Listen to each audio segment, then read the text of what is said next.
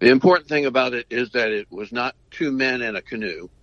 It was a teamwork effort. When they left Camp River du Bois to go up the Missouri River, there were likely 50 some odd people involved in this going up, making that voyage. It took a lot of preparation. It took a lot of planning. It took a lot of foresight into seeing what they needed. But all in all, it was a team effort. Everybody had to do what they needed to do, or they never would have succeeded. Welcome to St. Louis in Tune, where we size up current and historic events involving people, places, and things in areas such as the arts, crime, education, employment, faith, finance, food, history, housing, humor, justice, and sports. Our weekly podcast gives you the edge to live a more informed life. We discuss more than just St. Louis as we connect the gateway city to our country's current cultural fabric and lives.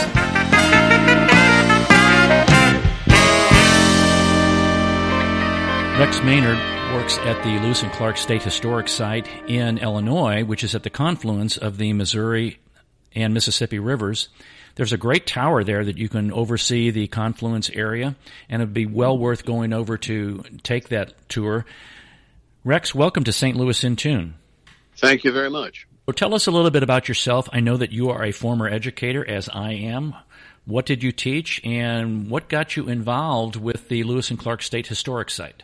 I've been a volunteer at the State Historic Site since about 2001, when they were gearing up for the bicentennial celebration, which happened 2003, 2004. I've done several things throughout my life. Worked for Frito-Lay as a route business manager. I've been a teacher at Roosevelt High School, where I taught social studies. I've worked for both the Cahokia Mounds Historic Sites and the Lewis and Clark State Historic Sites over here in Illinois.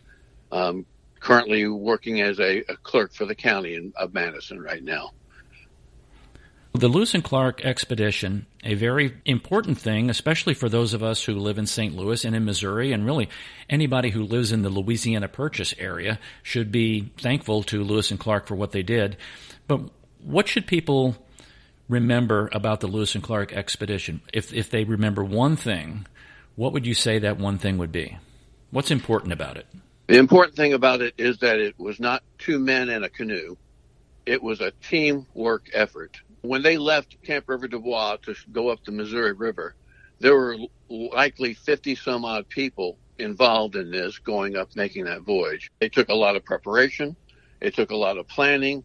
It took a lot of foresight into seeing what they needed.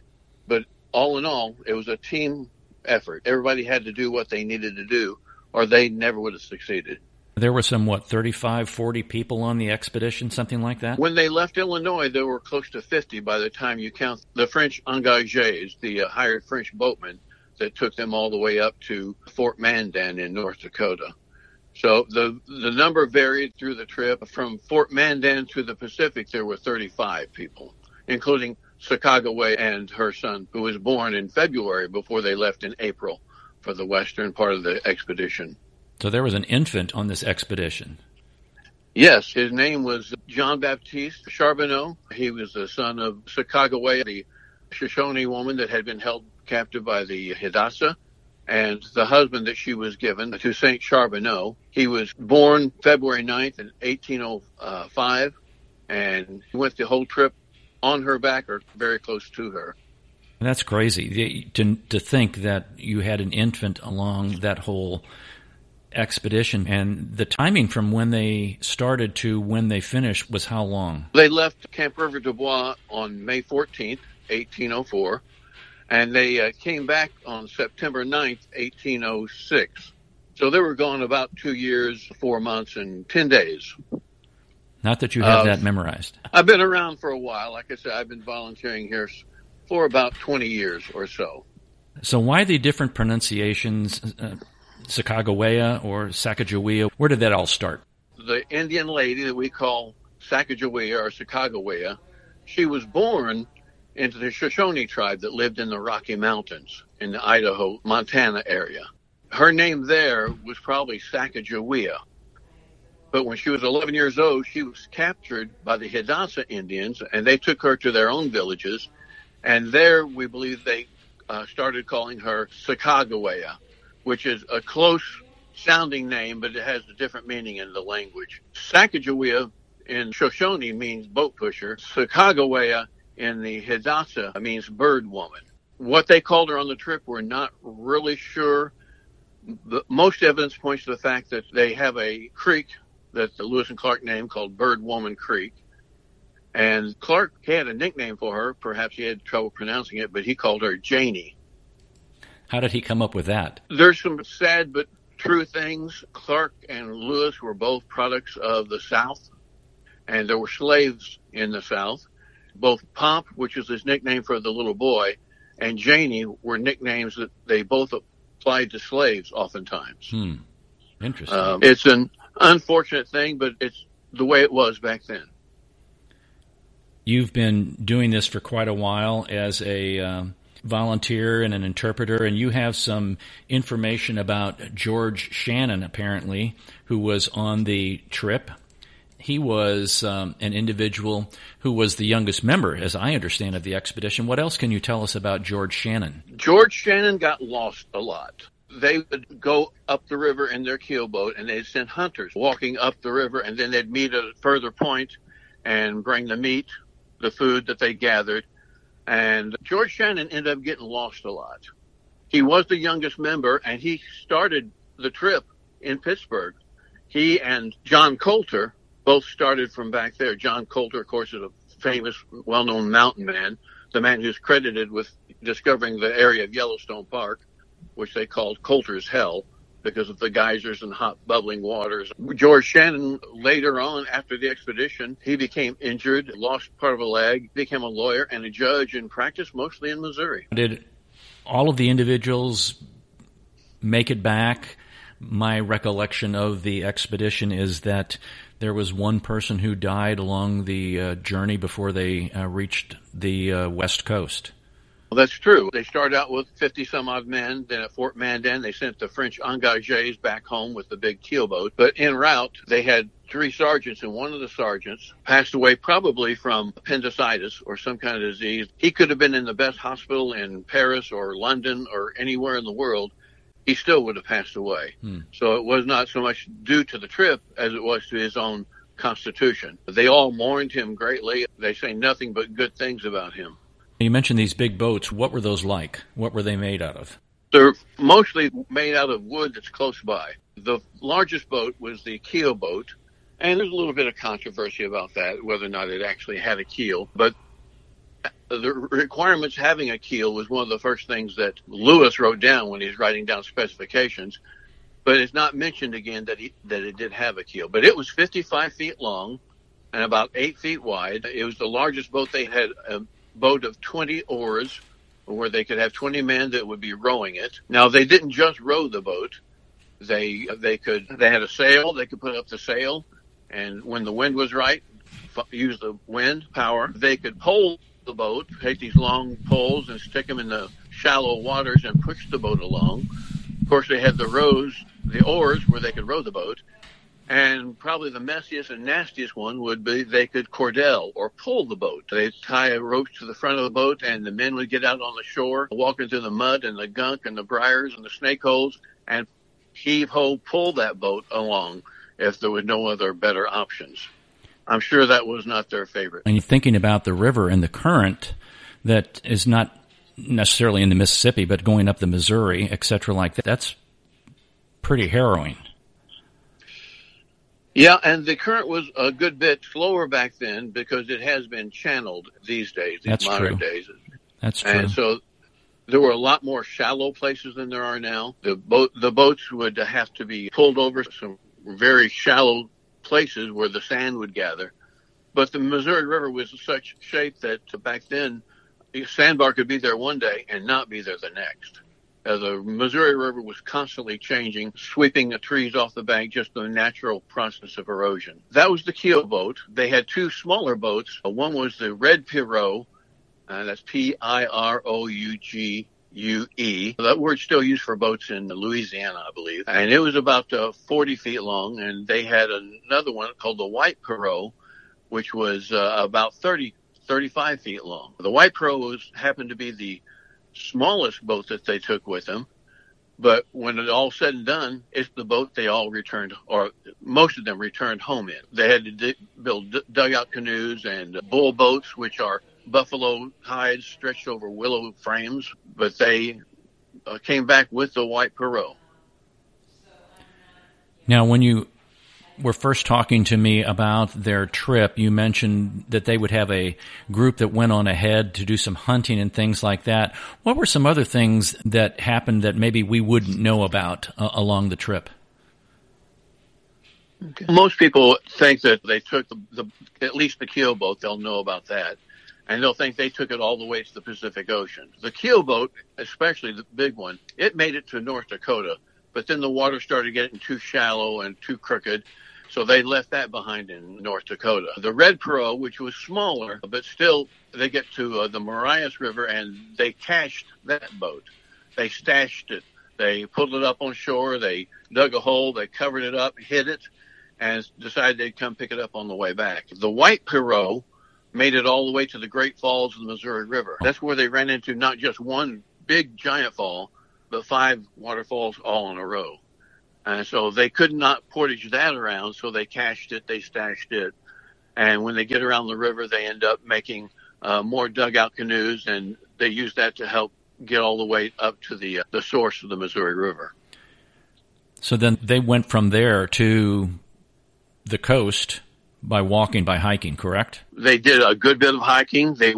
When they met the Shoshone people, which were Sacagawea's people, fascinating story about that was they took her along because she could speak both Shoshone and Hidatsa. So she grew up Shoshone, and when they found her people, they make deals with them to get horses because they were well known as having a lot of horses. But in the parley with those Shoshones, Sacagawea looked up and screamed and went and covered the chief of the Shoshones with her blanket. It turns out that he was her brother. She had been kidnapped when she was 11 years old, and now she was probably about 16 or 17. It was quite an amazing coincidence that they ran into Sacagawea's people there. But they did use the horses to get across the mountains, a very hard time getting across the low trail. And then when they got on the other side, they made more dugout canoes over there and traveled down the Clearwater, the Snake, and the Columbia rivers. Now, was her brother surprised? Is there anything written about that interaction that they had? That's covered in the journals by Captain Clark and Captain Lewis. His name was Kamawayat. He'd been chief of the Shoshones for some time, but they mentioned it joyful, but they needed to get back down to brass tacks and get on with the trading because they were in a hurry because they knew winter was going to be coming on.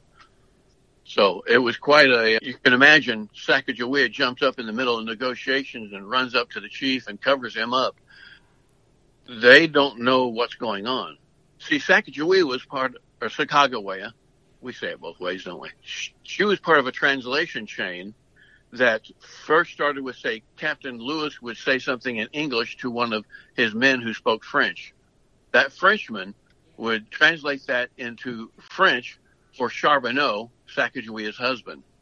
He would translate that into Hidatsa, the people that had captured Sacagawea. Then Sacagawea would understand that. She would translate that into Shoshone. So it took that translation chain to get one sentence out. Then it had to come back that same chain.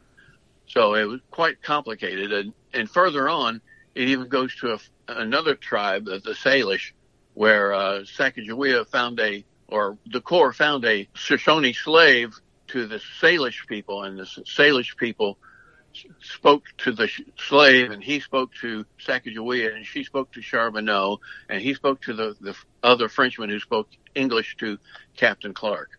So it's quite an arduous process to say hello. Well, that's very interesting. I never knew that. It sounds like a huge game of telephone going on there. Yes, exactly. And there were times when the translators would argue over the meanings of words. I can see that. Now, as they're mapping this out, were any of those individuals engineers or the type that would know to use reference points in the sky or use physical reference points? How did they go about mapping this entire area of the Louisiana Purchase? They went prepared. Before Lewis started on the trip, he'd gone to Philadelphia, and he got training from many of the members of the American Philosophical Society, of which Thomas Jefferson was president. And he got training on taking latitude and longitude readings with octants and septants. And so they were doing that at very important places like confluence of rivers, mountains, things like that, what they run into. But that didn't really help on the maps, because there's hours of mathematical calculations back then to figure out where you were in relation to the rest of the world. The thing about the maps was that Clark, Captain William Clark, had an eye for longitude, or not longitude, he had an eye for geography. He used dead reckoning on this entire trip, 8,000 miles, and his map was accurate within 4%. He would look ahead and see something and estimate it's a certain distance. They'd get to that and go around the corner, and he'd estimate the next distance. And so keeping notes was how he made the map that proved to be so accurate, just basically in his head. Wow. Now, Camp River du Bois, what was the origin of Camp River du Bois, and what happened there when they left? And then the last final point to that question is, what are you doing over there now? Okay. Lewis and Clark came up the Mississippi River with the keel boat and the two pirogues, and they wanted to make up camp. Original plan had been for them to go up the Missouri for a bit and get away from what little towns there were, or what little civilization there was here. But when they got here, the transfer had not taken place between France and Spain and the United States. So that was still Spanish territory, and the governor would not allow them to go camp on Spanish territory. The Spanish governor would not. So they came to Cahokia, where they met a gentleman who had property up here, and they found property directly across the river from the entrance of the Missouri into the Mississippi. So they knew that'd be a good place. They'd keep an eye on the river, watch, see how things were going. So Clark and the men rowed up here, pulled into this small creek that fed into the Mississippi River. It was River du Bois, and so they built their camp here. Now, that spot has probably all washed away. The rivers have changed so much in the last 200 years. In 1860, there was some floods, and of course we know about the 1811-12 earthquake.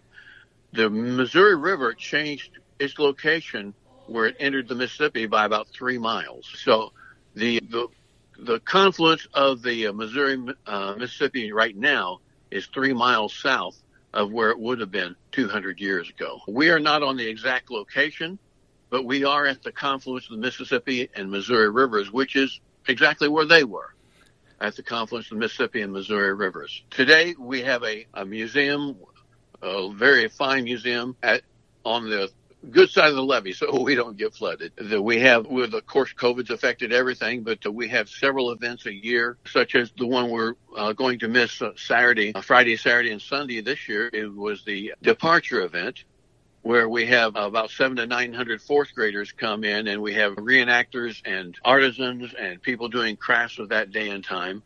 And it's really a very good event. And we have other events during the year, music events and of that time. Right now, the museum is open Tuesday through Sunday, 9 to 5. We have a capacity of 50 in the building at one time, all the COVID restrictions. But we're hoping, like everybody else, that COVID soon goes away. And Rex, you've been doing this quite a while. My final question is, what was one thing as you were studying this or learning about this that took you by surprise? That was like, wow, I didn't even know about that, or how in the world did they do that, or something like that. What was that one thing that you had no clue about? I think the thing that impressed me the most was the preparation that it took to be successful on this trip. When they returned home, they still had enough gunpowder and writing paper to do the whole trip all over again.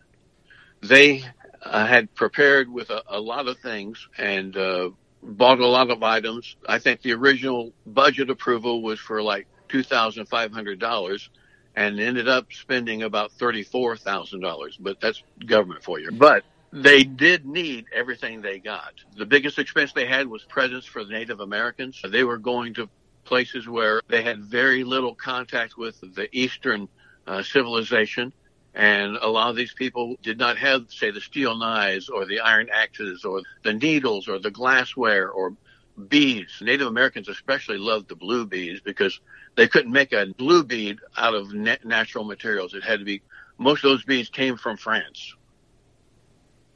So I think the preparation, the things that went on beforehand, that's just really amazing that they had such foresight to do the things that they did. Rex Maynard, thank you for coming on St. Louis in Tune and giving us some great information about the Lewis and Clark State Historic Site and also about the expedition. There are things that I learned from you in our brief period of time that we've talked about that I've never known about, and it's going to force me to really get back and look at that expedition a little bit more carefully. Thank you, Rex.